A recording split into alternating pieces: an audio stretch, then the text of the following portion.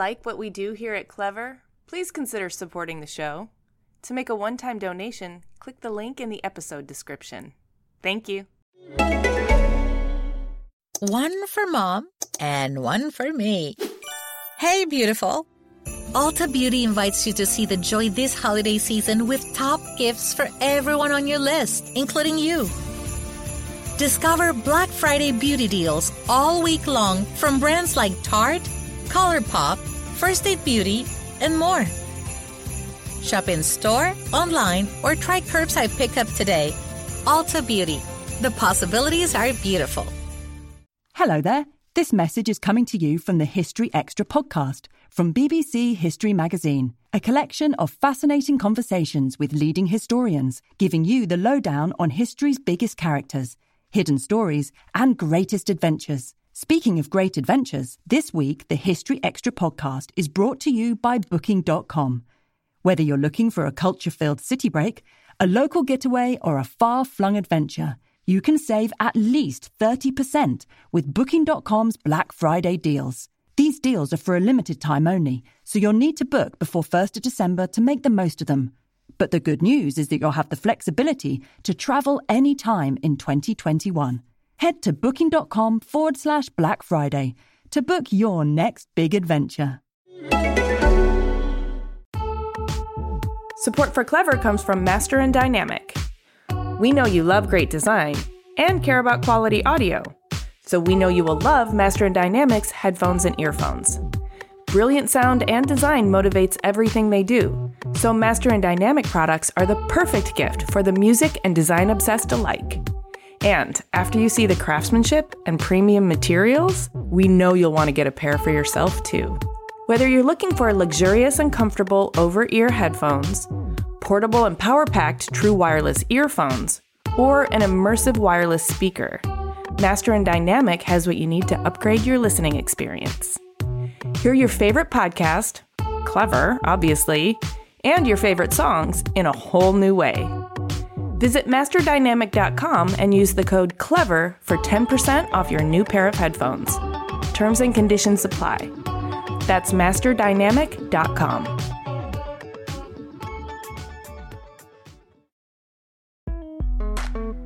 I would take apart the computers and try to make robots.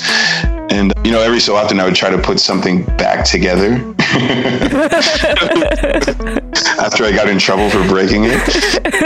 I was very, very unsuccessful at that. I think the first thing that I actually successfully got to work, I was probably about 9 or 10 years old. And I built a gas-powered remote control car from scratch, which was a big accomplishment for me. It was the cool thing in the neighborhood, because the older guys in my neighborhood, a lot of them were into street racing, like illegal street racing, Fast and Furious style before the movie. And for kicks, they would make the gas-powered model version of the cars that they would race. And I loved hanging out with them, and I was determined to build my own car to race with them.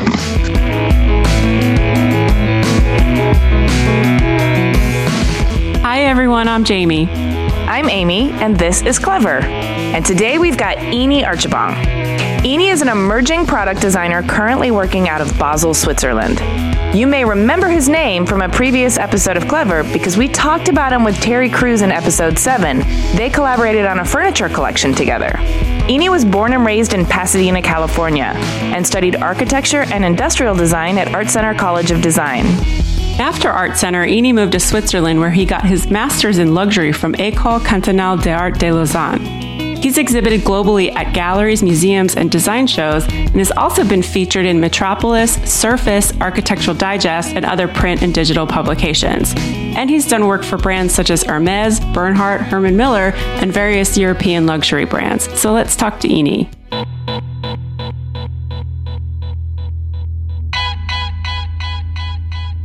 My name is Eni Archibong. I live in Rheinach, Basel Landschaft, which is near the city of Basel.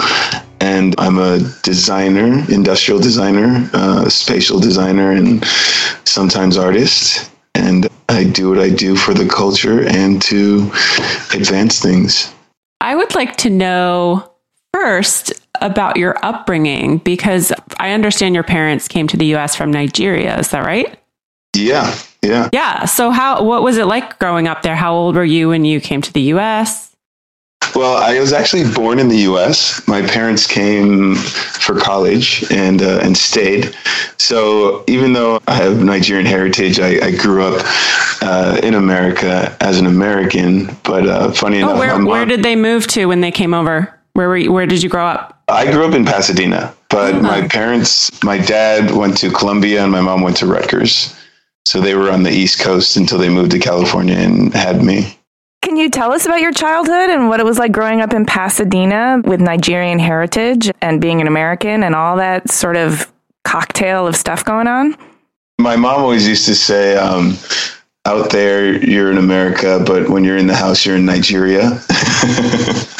So I was definitely raised as a Nigerian child, and we had a very tight-knit Nigerian community in LA also growing up. I mean, a lot of my closest friends to this day, we grew up together, seeing each other every weekend and celebrating birthdays and weddings and holidays all together. So, we had a very strong cultural upbringing, even though we were living in the States, and they made it a point to make sure that we knew about our heritage. That's nice. And I imagine you probably had friends your age, too, who were also Nigerian American and dealing with all that comes up with that. So you had people to bounce stuff off of, or a shared experience, I guess, is probably a good way to definitely. say it. And because, we had, actually, my older brother is 2 years older than me. So within our age group, we had a lot of other Nigerian kids our age that we grew up with. And, it's really cool now because, we're all adults and doing our different things throughout the world and keeping up with each other on social media and seeing each other when we're back home visiting. And, at special occasions, we always see each other, and our parents are still in touch and they still hang out with each other. So it's a strong community. Were you like a creative kid? Did your creativity start at an early age? And if so, how did it manifest? I was always a creative kid. I didn't realize it until I was much older. As a young kid, I did a lot of things that were probably indicators of what I would do later in life. I always liked to draw. I had a pretty vivid imagination. One of the things that I used to do back then that used to drive my parents crazy is I would try to take things apart and combine them with other things to turn them into magical creations. I would take apart a calculator and remote control car, toy, and think that I was creating some sort of hybrid robot of some sort, or like Transformers. A natural synthesizer. Exactly. I took everything apart. Yeah, that would cause some consternation amongst the authority figures. Did anything you took apart and tried to combine actually work? No. But you learned a lot about how things were put together and about what made them work. And that's the best way to learn, is to take things apart. Definitely. I mean, I'm trying to think what one of the crazy, so I grew up in a very computer focused family. My dad's an engineer. My mom's a computer scientist.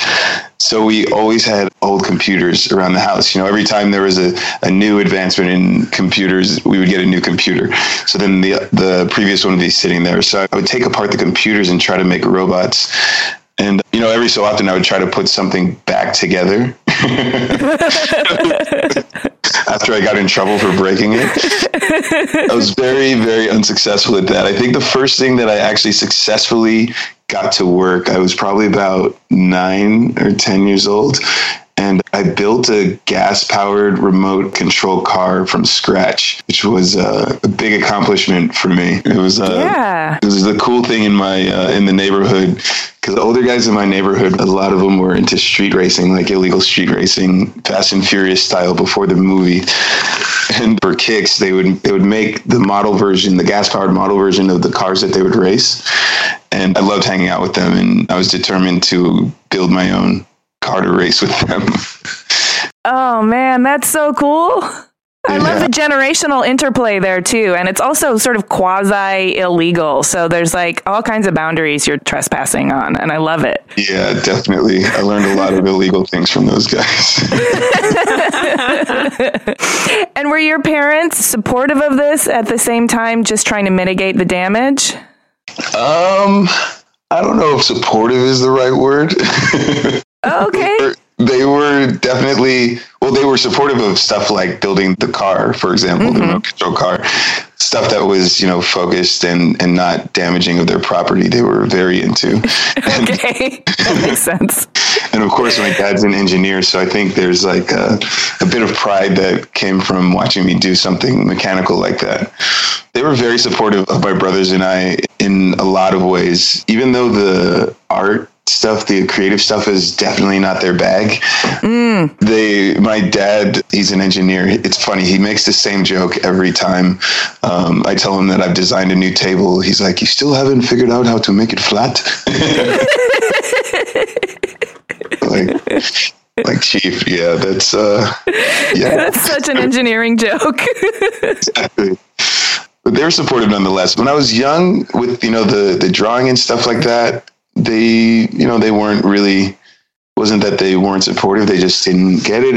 And then when I started drawing graffiti, it was a little bit different. And then, yeah. So the graffiti, was that in the teenage years? 'Cause that's usually when we're struggling to really shape our identities and sometimes pushing back against what our parents understand about us. Yes, it was very short-lived, first of all. Well, actually, it started when I was 11, because I remember distinctly when I first wanted to try my hand. There was somebody at my old school that was really good and just started, writing my name and drawing during class, because that was the other thing, is I did most of my drawing when I was supposed to be paying attention in class. And by the time I was 12, I started at a new school and I was taking a bus to the other side of Pasadena. That was when, the bus tagging type of stuff started happening. I wasn't like a Picasso. I was more like LA street graffiti. And most of my really good stuff stayed in the sketchbook. And I did that all the way through high school. I was always writing in the sketchbook and stuff like that, because the friends I had that were out there bombing, would be getting in trouble. And my parents were not with that at all. But in terms of the teenage years and your sort of burgeoning creativity, did you have to find some edges and some boundaries to push against? Or did you have any times that you felt kind of lost and not sure what to do? Yeah, like in the teenage years, again, the art, it really started around 12. And the art wasn't a rebellion thing for me. Not until a little bit later. It really started with just being exposed to art. Because like I said, before I started at the new school, I started at a school called Polytechnic, which was in Pasadena. It's one of like the elite prep schools, and they had a lot of resources. So there was a very strong arts department, and they, were into having very well-rounded students. So prior to that, the only art I ever saw was the graffiti on the freeway, and that was kind of my world. And also, like, in my neighborhood, there were also a lot of lowrider cars that guys would soup up. And to me, that was like, luxury art, all of that, beauty.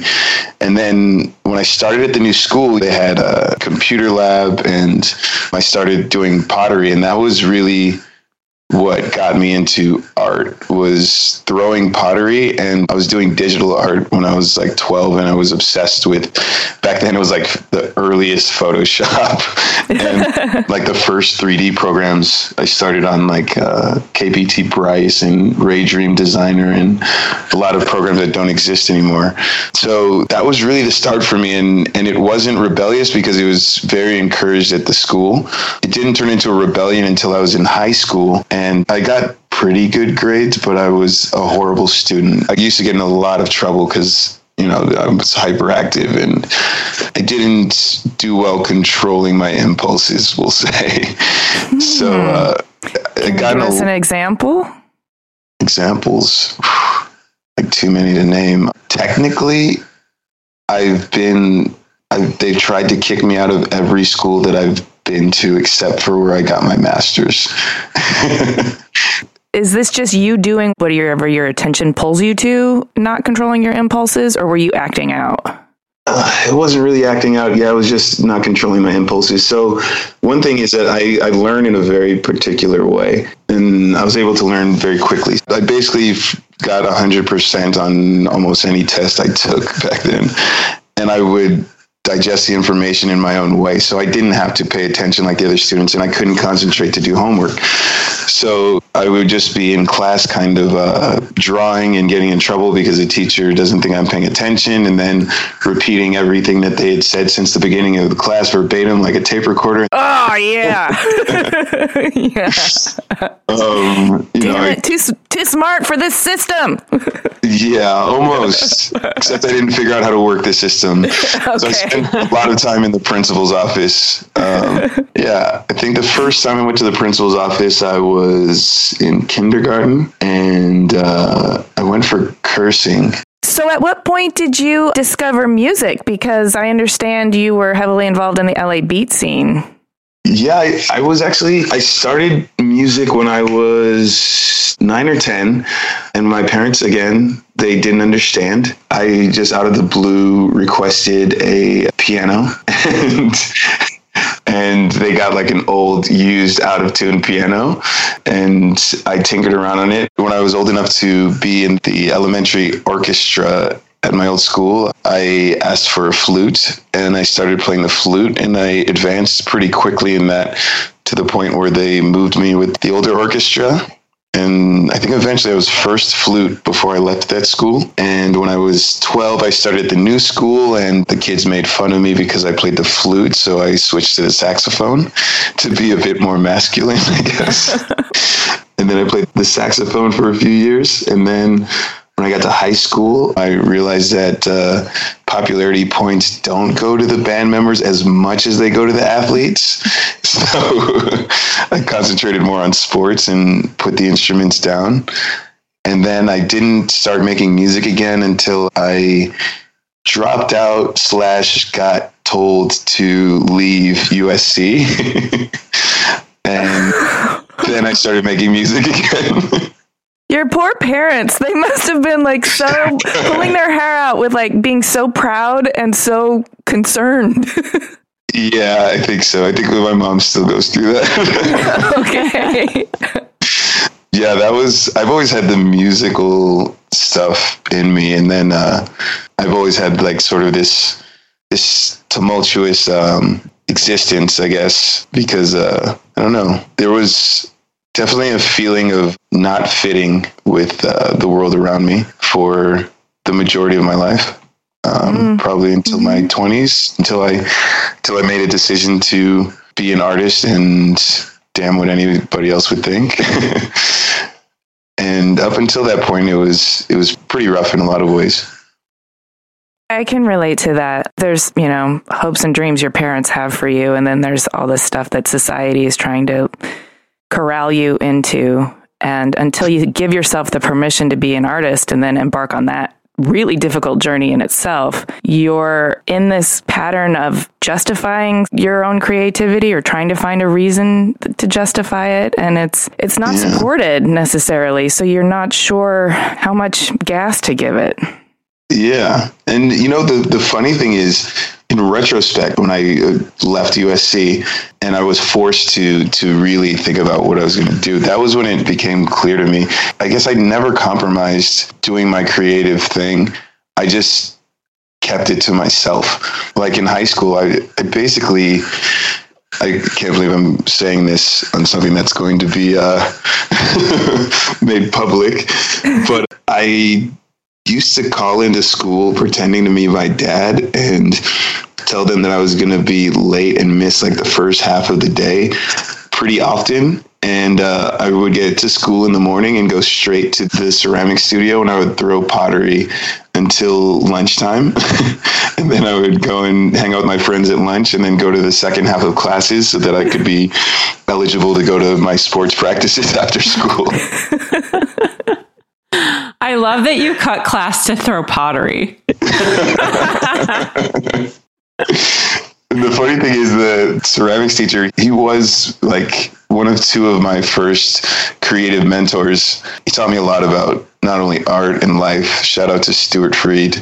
He was a pretty well-known ceramicist, and I think he still is. He taught me a lot of life lessons through the craft, certain things like relishing the journey over the destination, That's a good one. I remember one time I used to run the kiln, so I would throw these like really big pots. I was getting to a point where I was getting pretty good, but if you ever have done pottery, if you're not patient, you can get air bubbles within your big pieces of clay that you're throwing, and then they'll explode in the kiln. So I was having pots that kept exploding, and I was frustrated. And he came in and he saw I was frustrated, and I told him about it. And then he just like sat down and he threw just like probably one of the most amazing pots I could never imagine to have thrown that moment. And then he just like smashed it, rolled it up into a ball of clay, and then threw another one. And he just kept doing it. And he was like, who cares? It's about doing it and not about what you're going to get from it. And, he taught me a lot of lessons like that. And in the midst of, breaking the bongs that I would make and try to fire.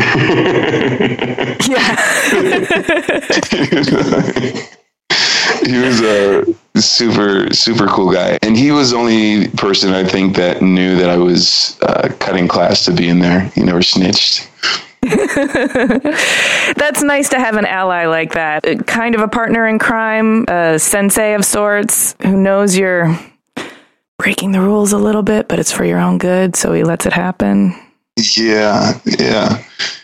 And, of course, he was a proper teacher. He turned somewhat of a blind eye, but vocally he always told me to do what I was supposed to do. Yes. Yes. That's awesome.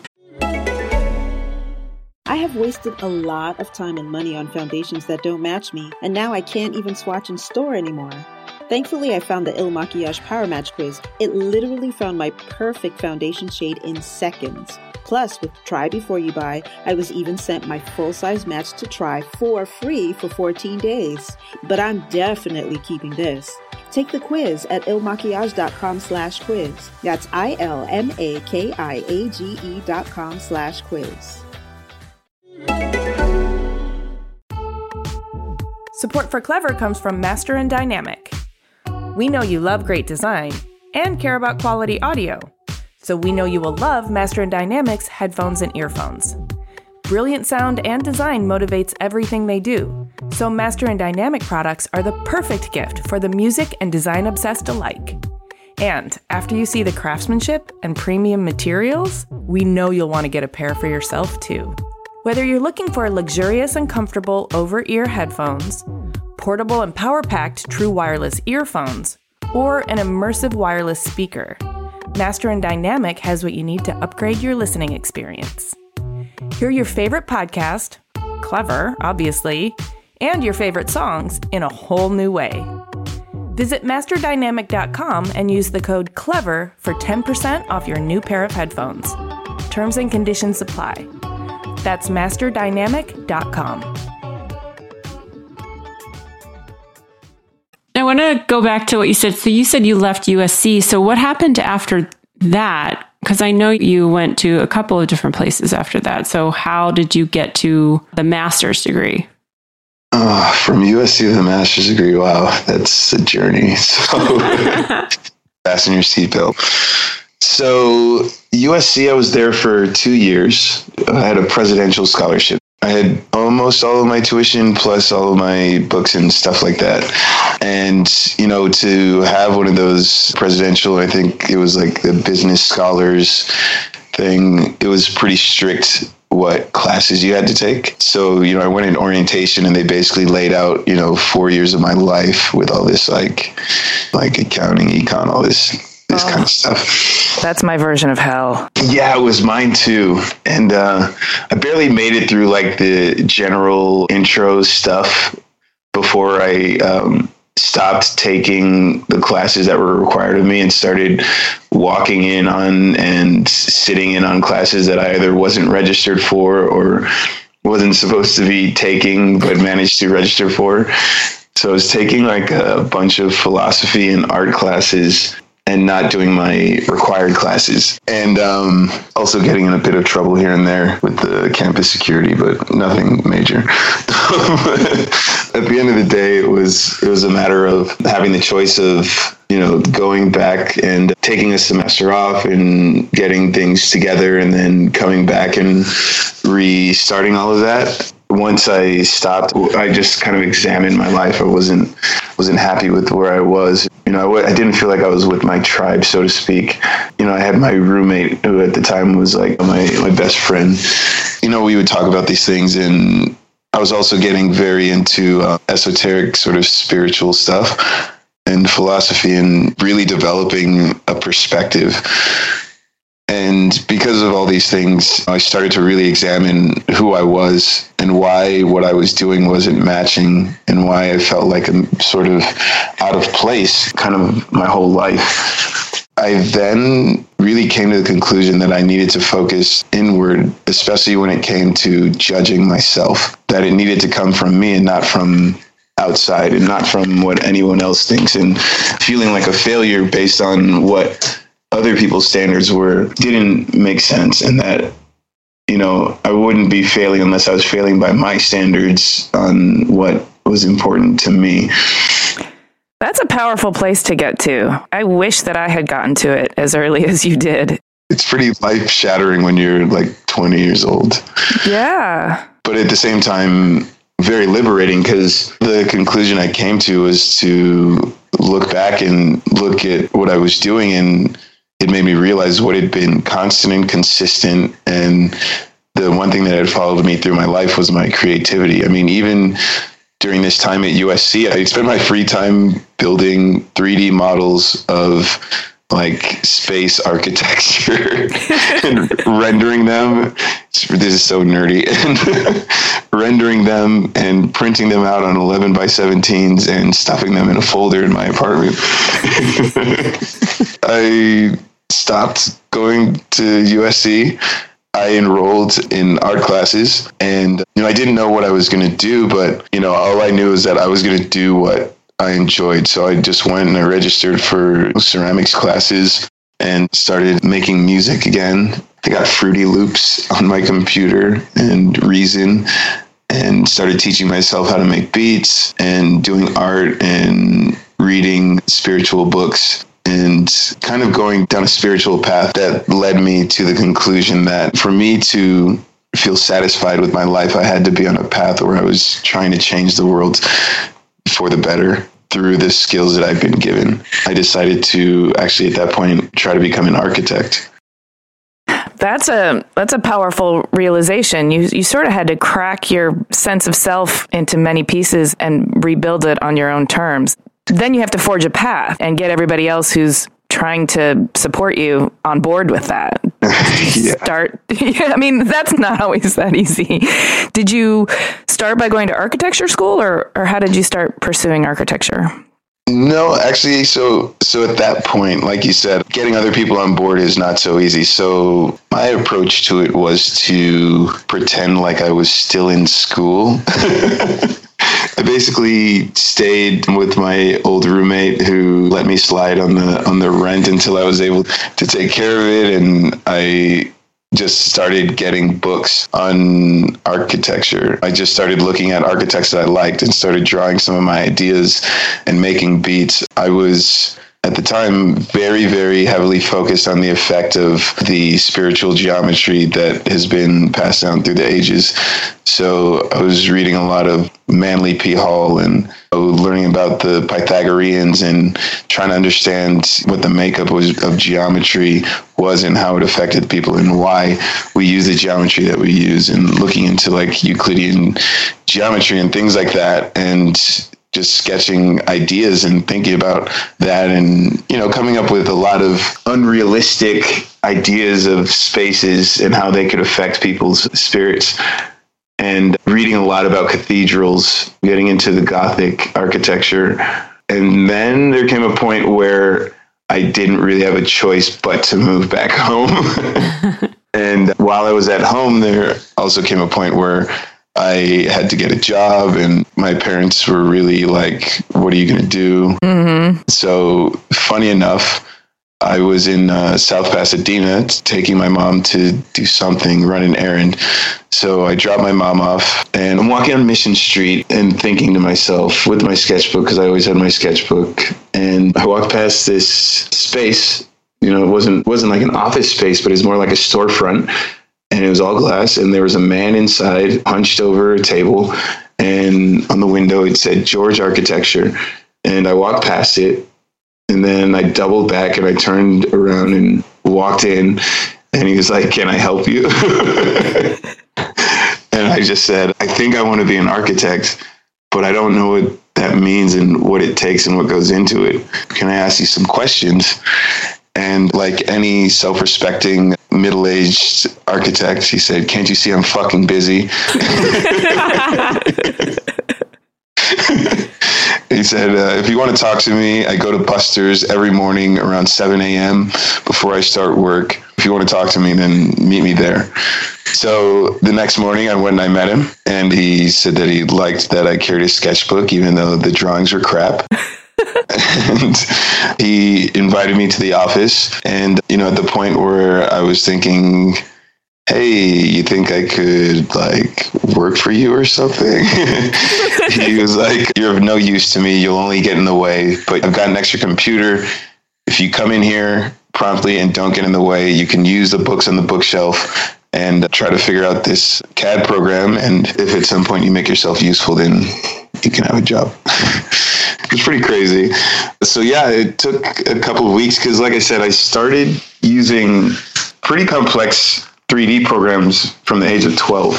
So I had an approach to software. I never tried to learn how to execute something. I tried to figure out the way that the software's brain operates, because then you can find anything. But if you keep searching around, like, how am I going to find how to, like, what do I push to draw a line? You're never going to figure out how to draw a line. And then you're just going to figure out how to draw a line. So, you know, I tried to get into the brain of CAD. And once I started to figure out, you know, how it moves and how it thinks, I started drawing some of the things that I found in the Frank Ching books. Frank Ching is like he was like the authority on architectural drawing from like way back. Like old architects learn how to draw from Frank Ching. So he had all of these books. So I would draw plan sections and elevations of typical balloon frame housing and stuff like that. And then I was getting better. He started giving me assignments like to draw the cabinets in the office. And then he'd give me like floor plans of an old project and then have me extrapolate elevations and sections off of them. And after a couple of weeks, you know, I proved useful. So I ended up working for him for about 2.5 years, almost 3 years. I was making music at night and being an architect's apprentice during the day. You know, only educated on the job and in the field. He used to take me after I drew something. He would take me to the construction site, show me the reality of what I had drawn. He taught me how to think, really think beyond the lines, and how to see things in the world and then abstract them into the lines and take them apart in my head. Yeah, he gave me the foundations of everything that I do now. His name is Tony George. South Pass. You should go find him. Yeah, I want to buy him a cup of coffee in the morning and just say thanks. I see him whenever I go home. Oh, that's so nice. Yeah, and he's super proud. I showed him what I was doing and he put it on his website. Oh, well, yeah, he made a major investment in you.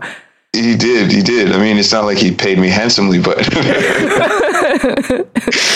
honestly, if he hadn't taken that chance on me, I don't know what my path would have looked like, because it was in a moment where I was completely lost. You know, he not only gave me an income and the ability to move into my own apartment, but also the education and the fact that somebody, you know, believed in me and was willing to bet on me and trusted me. I think that was a big thing, because we did get to a point where he would show up with sketches of his ideas and he drew amazingly, like a madman. Like the way that he would draw, I would be able to take his sketches from napkins or a sketchbook and then start making a full building out of it. One of the things that he really taught me was a way of thinking of subtracting to the essential in your thought process. He could do a sketch of like the overall, this is what the house should look like, and these are the important, but there's also like the what is essential about making it have the feeling that it has in his sketch, and those he would break out into his sketch details, which would be very well thought out and articulate and clear. So like with a Spanish home, you look at the sketch of what the facade looks like, and you don't necessarily know what you're liking about it. But then when he would break out the detail, he would show me, like, in order to achieve this, we're going to need to make sure that the walls are really thick and the windows are deeply inset, and like all these different things. Really, he showed me how to articulate those things pretty clearly in his drawings, and got me to a point where I could achieve quite a bit just from his sketches. That's an incredible story. I'm like, my jaw's on the floor, but just because you were able to just walk in one day and meet this person who basically gave you an opportunity, but also gave you the confidence that you could do something with this ability that had been like haunting you throughout your childhood. So that's fascinating. What was the next, like, what did you do after you worked for him for 3 years? Did you decide to go back to school?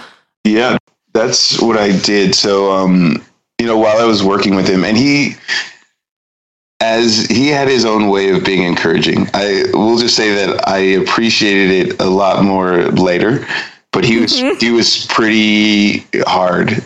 He really didn't, he didn't allow me to take it easy on myself. And, we've had conversations about that afterward. He was pretty clear. He was like, what are you going to do with your life? Like, he wasn't going to let me settle in, and not take it further. While I was working for him and making music at night, I started taking classes at Art Center at Night, which was a program that's open to the public. And I was able to get a scholarship to some of the architecturally focused classes based on the portfolio that I had been able to build while I was working for him. Because I was also on my own time taking the skills that he had given me and designing my own architecture and doing everything, that I did for him. So making real plans and section and elevations for constructible buildings. There came a point in 2007, and at this point I'm like 24. I went and I enrolled at Art Center, and that was a big decision and a difficult decision because of the music, because I was getting pretty good, and the guys that mentored me in the music world were, it was very clear that what we were doing in LA was going to be something big. Yeah, I know a little bit about, I never played an instrument, but I was present during a burgeoning creative scene, a music scene, where there was just this electricity and this excitement and this build, and you just knew it was going to be something. And I'm sure it was really hard to be a part of that and be a major player in that and then have to extract yourself from it. Yeah, it was difficult. And, I didn't share my music. I made thousands of songs, and the only people that heard them were my mentors, really, and a few pretty key people in the beat scene, because I wasn't really putting myself out there. So then the decision was either I'm going to take everything that I've done and start putting it out there like my peers, or I'm going to take this design thing full force. Yeah, it really boiled down to the fact that I felt like I was going to have a much bigger impact creating the background for people's experiences as opposed to creating the background music for people's experiences. So I got a scholarship to attend Art Center, and I didn't stop the music. I actually used to keep my MPC in my locker, pulling all-nighters. I would take about an hour and make music. And that's kind of where I started the practice of designing and making music at the same time, because that led to me just plugging in my MPC in the computer lab, while I was working on my projects and doing everything all at once. So then I was at Art Center for the next 5 years. I think you're supposed to graduate in 3. Why were you there so long? Were you just working and taking classes, or was it because you kept switching your focus, or you just wanted to take as much stuff as possible?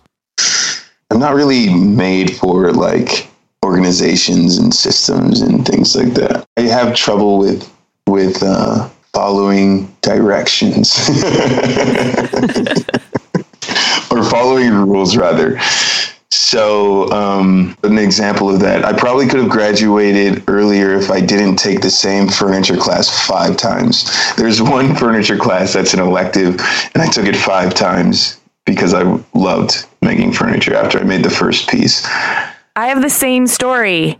I could have graduated in 3 years from San Diego State, but as soon as I found furniture design, I took a class every single semester, and it took me a few more years to graduate, but I was like, I can't leave yet. I don't know enough about furniture. I have to keep making furniture. Exactly. That was when I found it, you know? Mm-hmm.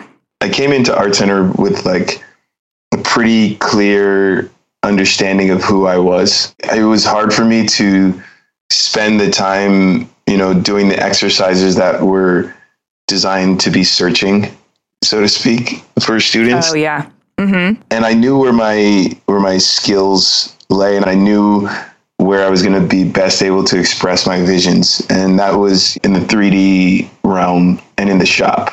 And I kind of took the approach of going above and beyond in the things where I knew that I had the opportunity while I was on scholarship at Art Center with those facilities to advance my knowledge to the point of being like astronomically good as opposed to being well-rounded. That's hard for an institution to take in. And obviously, you know, there's questions, you know, when I go into my 4th term review, which they have, Art Center is very hardcore. It's very competitive. So even if you get into Art Center, which is very difficult, there's a point where Art Center can tell you, look, you've been here for enough time for us to know this is not the place for you. I remember that 4th term review was like, we see a lot of promise. You've got to pull this together because you're on the edge, you know? Yeah. And you guys know David Mukarski, right? Mm-hmm. Yeah. So David was my department chair.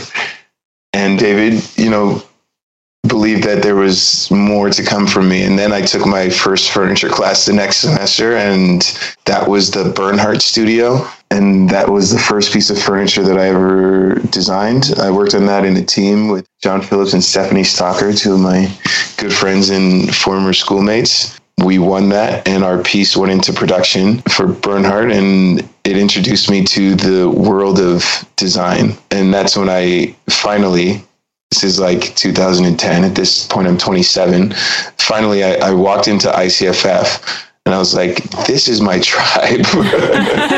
You found us. We found you. It was an amazing feeling, you know, because up until that point, I thought, oh, I'm working on becoming an architect. I wanted to take the furniture class because it seemed interesting and it seemed fun. And then it became an obsession. Furniture can become an obsession. So I need to know what a master's in luxury is, because that's kind of where you ended up. And that's also how you ended up in Switzerland, right?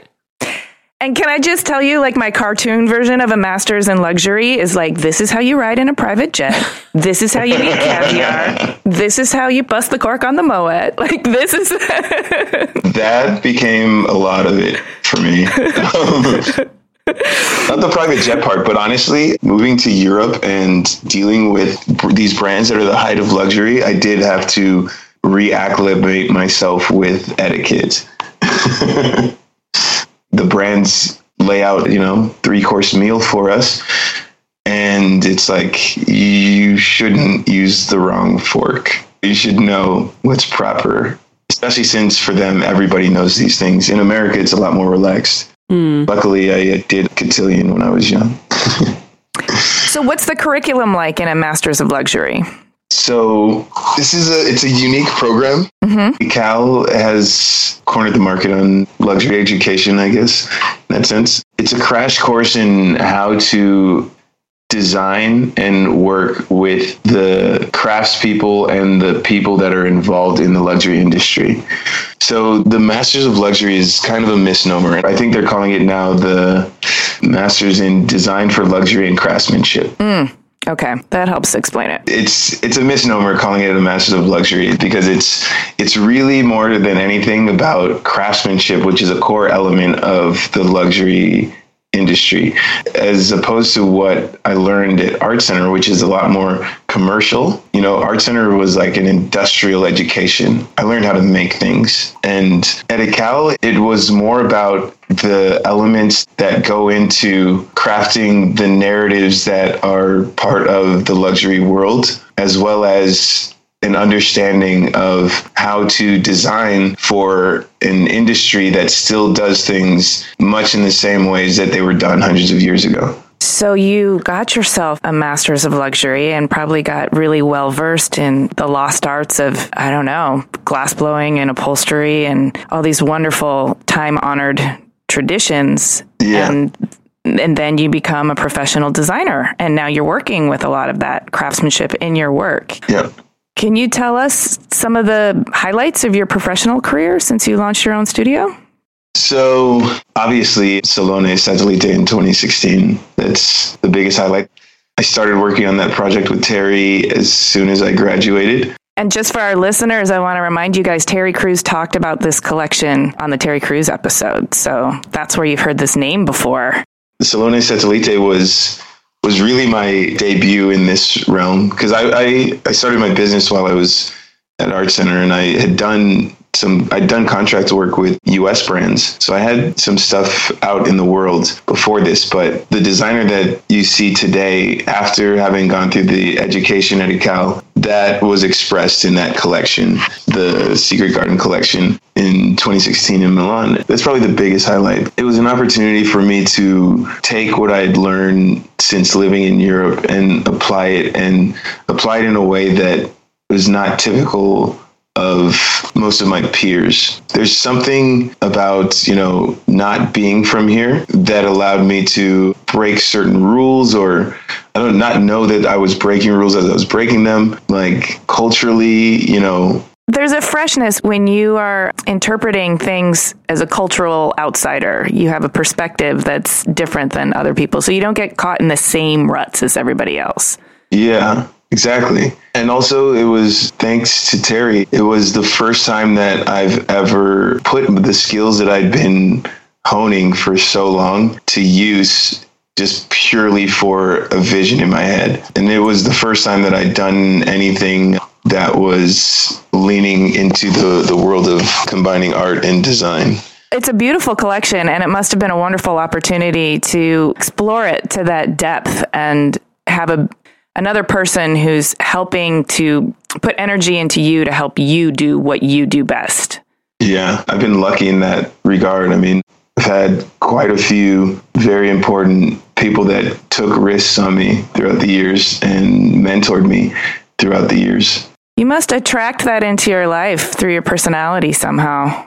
Somehow. I don't know how it happens. Well, I want to talk to you about your creative process because I'm wondering, you seem to me like somebody, you've studied philosophy and mathematics, you have this engineering sort of technical part of your DNA, you've always been interested in how things work, and yet you're very aware that you don't work in the way that society or the institutions really want you to. Yeah. So your self-awareness and your ability to attract mentors is fascinating to me. Can you talk to me about your internal dialogue that you have with yourself during the creative process? Like, how do you know when you're onto something that's worth pulling at, a thread that's worth pulling at? Or how do you know when it's time to scrap something and move in a new direction, or take a break so that you can, get a fresh perspective? My process is one that's kind of akin to when I'm designing something, it's like being on the football field. It's a matter of knowing that you've put in enough work and practice so that you don't have to think when you're playing. And it's all muscle memory and reaction. And that's the way that I design the concept. That's usually where something gets either, whether it's green lit or it gets scrapped in my head. The strength of the concept and what it's communicating. If I believe in something and what I'm trying to communicate with it, then I go through the process of creating it. And once I get over that threshold, then I see it all the way through. And what that means is that for anything that I design, usually there are 3 or 4 fully designed alternative products, for each one thing that gets seen. And then, there's a process of looking at them and seeing which ones express the qualities of what I'm trying to say. My process is extremely fluid. I can walk you through it. Once I have a concept and I determine what it's supposed to feel like, I walk over to the shelf and I start pulling out records one by one. And I find all of the records that have songs on them that have the same vibe of what I'm trying to get through in my product. And then I take the record, I put it on the record player, and I let it play while I think, sketch some ideas, pace in circles until something crystallizes, or I hear a sound or something that epitomizes what I'm trying to make in my design. And then I pull the record back and I sample it and I loop it. Whoa. And then I start the design process with that looping to continue to keep me inspired. I'll have that looping. I'll pull out books. I'll look at references. I'll sketch, or I'll start designing. And then it's a fluid process. I have a table where I sketch and cut materials. And then I have a table where I have my synthesizers, my samplers, and my turntables, and my computer. And it's like the cockpit of my spaceship. And I just do everything kind of all at once. Oh, that's really interesting.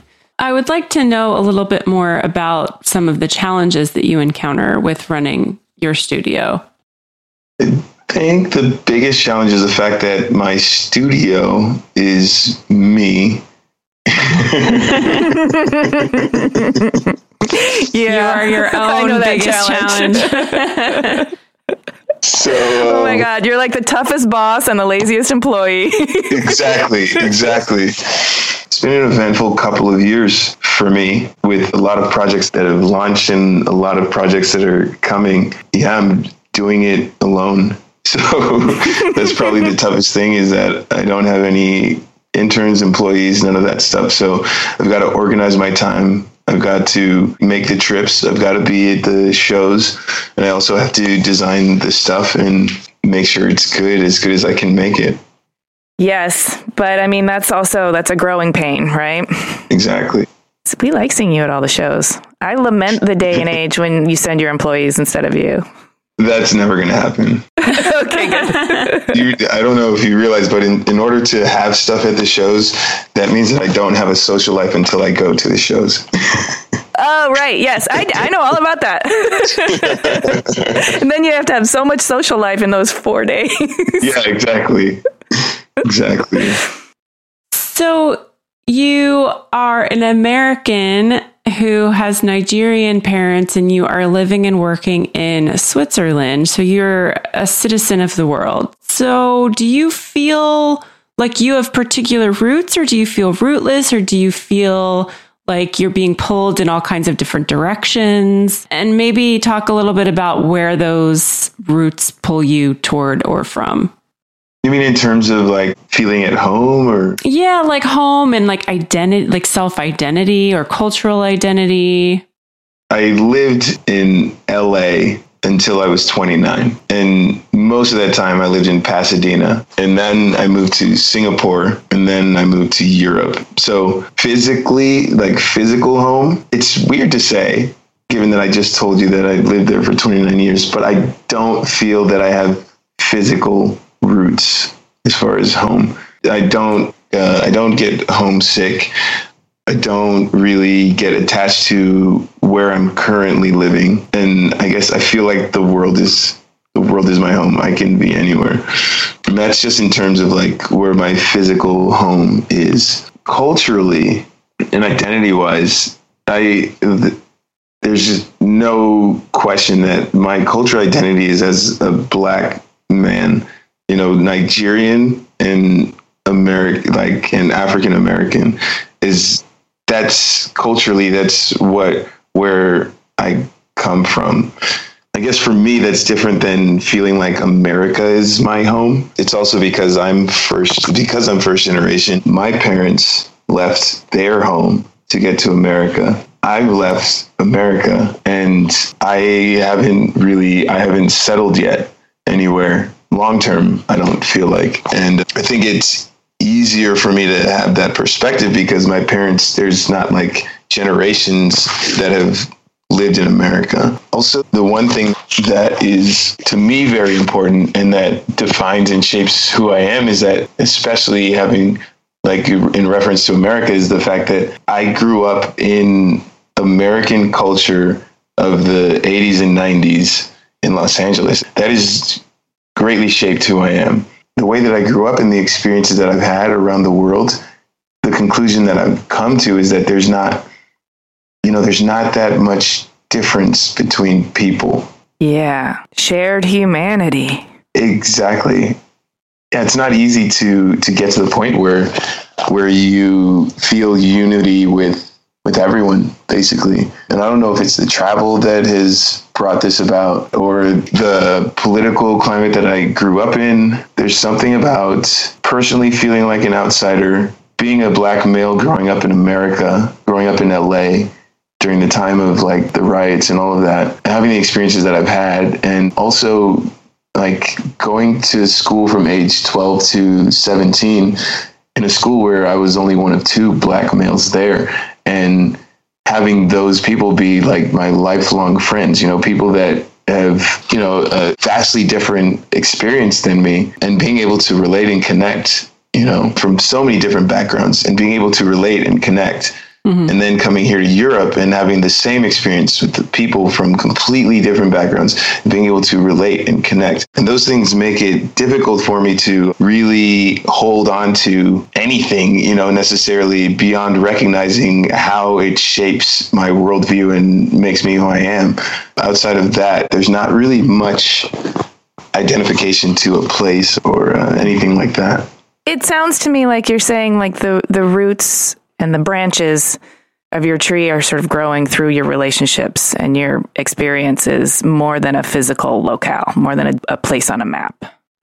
Let's talk about your future. And I want to just, zoom out from the artwork and the design for a second and talk about big life questions. If we were to fast forward many years from now, when your grandkids are in junior high and they have to write a biography on their granddad for homework, yeah.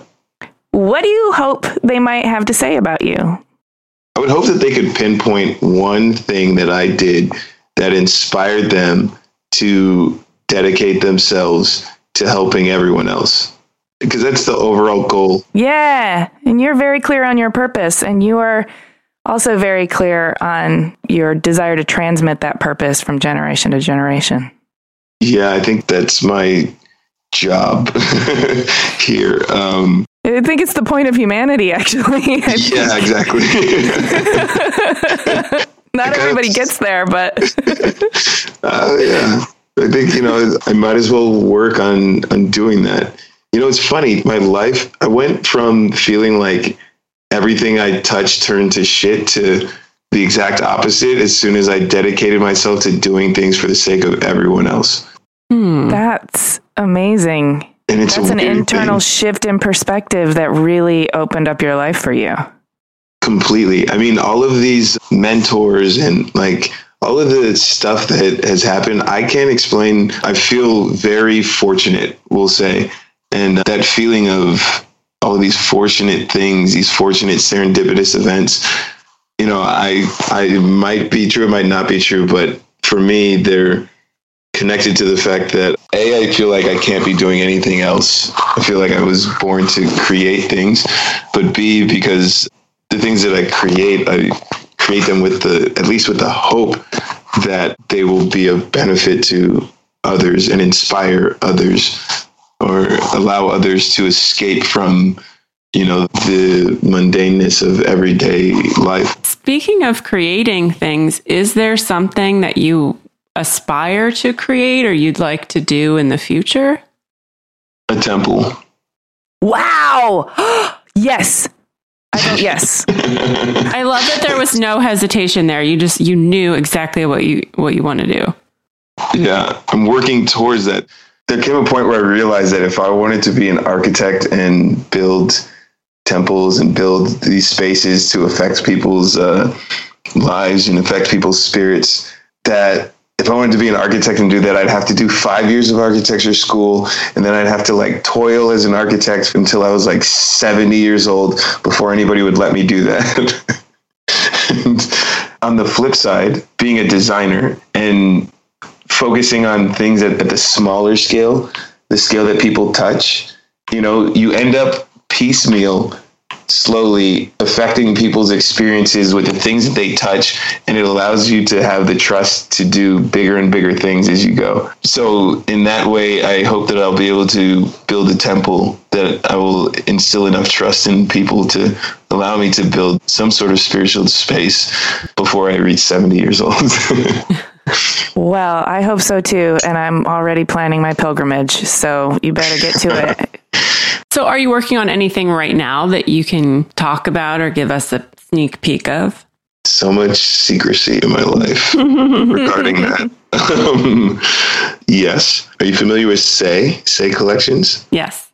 Oh, that's such a perfect brand for you. It is a perfect brand for me. And I have been chosen by Say to design collection number 4.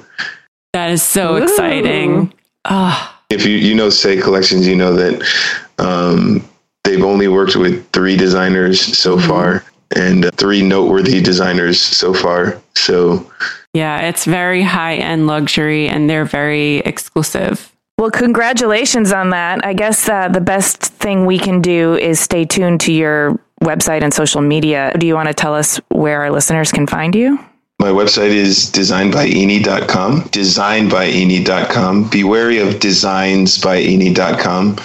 I don't know who that is or why they have that site. Oh, man. Yeah, I know. It's strange. You can find me on Facebook, facebook.com/designbyeni, and on Instagram at Eni Archibong. I wonder how many people are going to stop in Tony George's architecture firm and ask for an apprenticeship after this airs. Yeah, you better warn him. That would be amazing. I'll write him an email and let him know. But yeah, that was 10 years ago, which is crazy to think. I mean, I just graduated recently, so.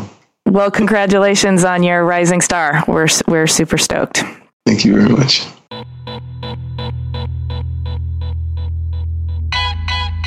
I am so excited that he told us about how he uses his synthesizer and beat making in his creative process. I love that.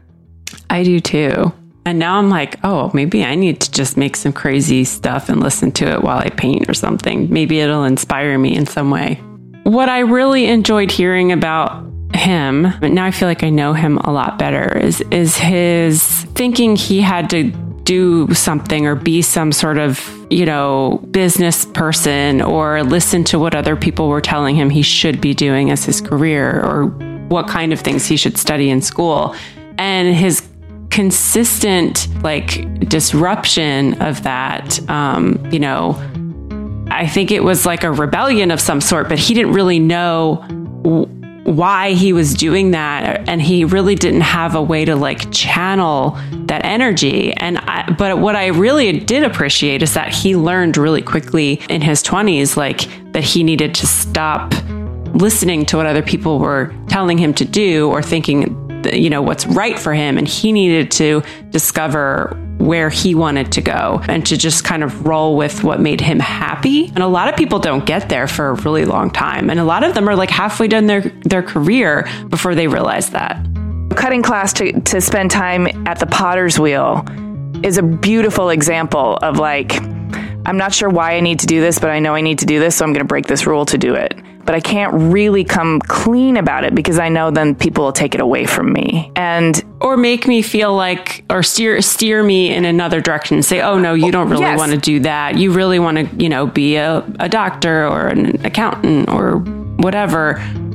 One of the things about Eni's situation that's a little bit unique is that he was able to discover these mentors in his life that really gave him opportunities that other people may not have given him. He's got the ceramics teacher, the architect, and Terry Crews, given all those opportunities to let him be who he wants to be. And I don't think that that experience is similar for a lot of other people. And I feel like one thing that we might be missing more of these days are patrons of the arts. It used to be like a big deal if you had a lot of money to like, you know, help young artists by purchasing their work and keeping them going. But I just don't feel like that's a thing that happens as much these days, or at least it's not something that's very public. But I really wish there were more people like Terry Crews who are saying, okay, I'm successful and I want to really help all of these other people be successful, but I want them to do what they love and have passion about it. I don't want to give them all these restrictions to do like, you know, here's a budget and here it has to look like this or it has to be like that. I just want them to do what they love and make it amazing and support that. You know what I'm impressed by is I do think a lot of people have would-be mentors cross their path. But I think what Eni did is he was engaged enough to actually sink into that mentorship relationship, to actually engage with it and let it happen. You know? I shudder to think of I've had some wonderful mentors in my life, but I also shudder to think of all the would-be mentors that I just didn't engage with. Oh, like the opportunities that you could have had if you had either been more receptive. Yes. Or less oblivious. Yeah. You know? I think I was more defensive, I think, when I was a teenager. So I think, you know, some of the teachers who may have recognized creativity in me, I maybe didn't act on that because I was like, I thought I was better than them, or I thought I knew everything. You know, I was like a smart ass teenager. But I feel like he didn't. He was just like, I'm going to do this thing because I have this opportunity and I really enjoy doing it. Yeah, he's a true seeker, I think. Don't you think? I do. Actually, I was really impressed with the fact that he like taught himself architecture. Like he stayed in the dorm and got a bunch of books on architecture and pretended he was still in school, except he taught himself his own curriculum. I mean, that really takes like serious commitment, but it also shows how driven he is and what thirst for knowledge he has when it's something he really, really loves, he really enjoys. And I just hope everybody has the opportunity to cultivate something in them that's kind of calling out to them. Thanks for listening. Please subscribe to us on Apple Podcasts or wherever you get your podcasts, and go to cleverpodcast.com to sign up for our newsletter, read the show notes, and see images of Eni's work. Be sure to connect with us on Twitter, Instagram, and Facebook at Clever Podcast. We love hearing from you guys. And if you're inclined to leave us a review on iTunes, it really helps us out and spreads the word of good design to more people. This episode of Clever was edited by Chris Modal of Your Studio with music by L1011. Did you know you can get all your favorite fall drinks delivered right to your door? Well, you can with Drizzly, the #1 app for alcohol delivery. Compare prices across your local liquor stores on a huge selection of beer, wine, and spirits, then get them delivered in under 60 minutes. Right now, Drizzly is giving all new customers $5 off their first order. Just enter promo code FALL5 at checkout. Download the Drizzly app or go to drizzly.com. That's DRIZLY.com.